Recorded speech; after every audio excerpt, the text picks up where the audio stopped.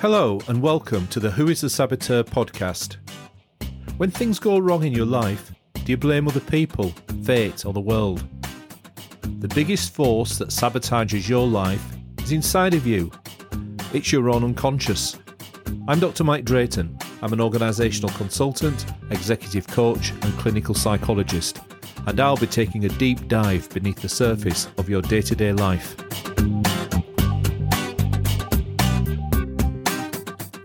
This episode is about resilience and why being resilient can often be a bad thing. On the 26th of March 2016, the boxer Nick Blackwell fought Chris Eubank Jr. at Wembley Stadium. It was a tough fight, and by the sixth round, Eubank was clearly winning, but Blackwell always came back for more. No matter how much pressure he was under, he stood there and took it and did his best to fight back.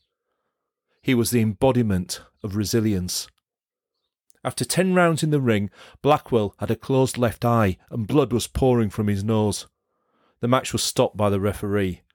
Blackwell was taken to hospital on a stretcher while receiving oxygen. He'd suffered a brain bleed. Blackwell was astounding in his courage and resilience. But the problem with resilience is that you can only go on for so long before the punches get to you and you collapse. It's the same in life, particularly at work.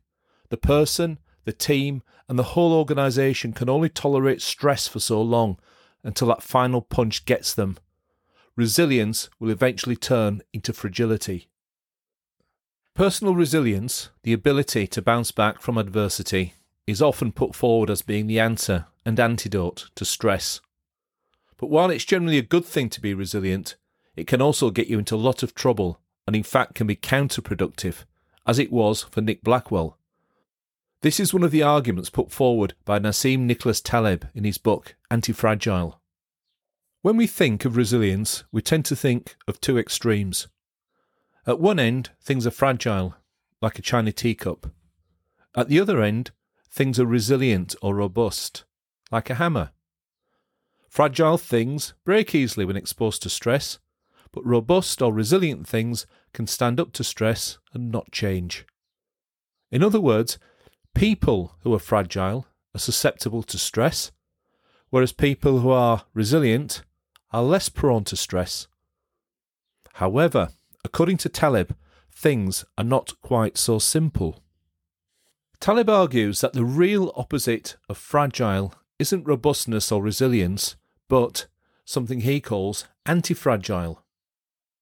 Anti-fragile is very different from resilience because people, objects or systems that are anti-fragile actually get stronger when exposed to external stress, whereas resilient things stay the same and fragile things just break.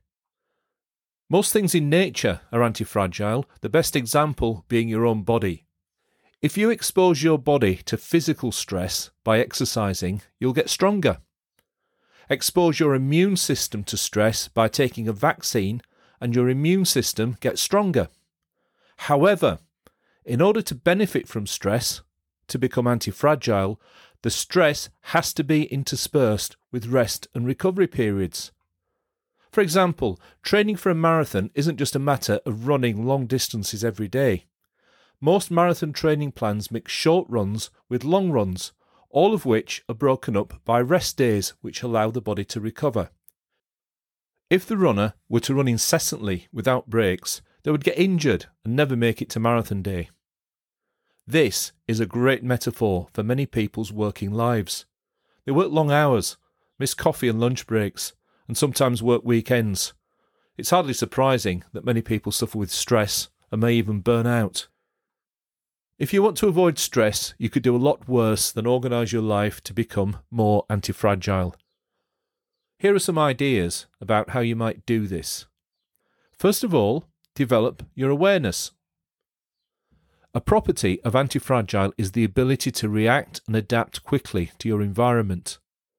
To be able to do this, you first of all have to be aware of what's going on around you. So, you should try to become more aware of yourself, other people, and your environment.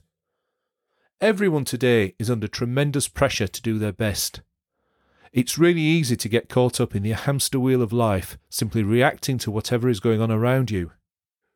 So, I'd like you to pause, take a breath, and reflect on these 3 things that you can do to make yourself more anti-fragile. First of all, and you've probably guessed this, build more recovery time into your day. Growth from external stress happens during recovery time, not when you're under stress. If you know about exercise, you'll already know this. If you do weight training, the muscles get stronger in the period between training, not when you're training itself. So by all means, work incredibly hard when you're at work, but make sure you have some time to recover, rest, and reflect on life. This brings me on to the second thing you can do that might help. Rather than just carry on doing things as you've always done them, think about how you can make the task a bit easier. The problem sometimes is that when we're stressed, we become very reactive and just get sucked into repeating things that often are not that helpful. So, the idea is to try and adapt your way of reacting to a situation, rather than just keep on doing what you've always done and taking the punches. Finally, if you're doing something that you know is causing you harm, stop doing it. You might be drinking too much, you might have friends who are very negative and make you feel bad, or you might be in a job that makes you miserable.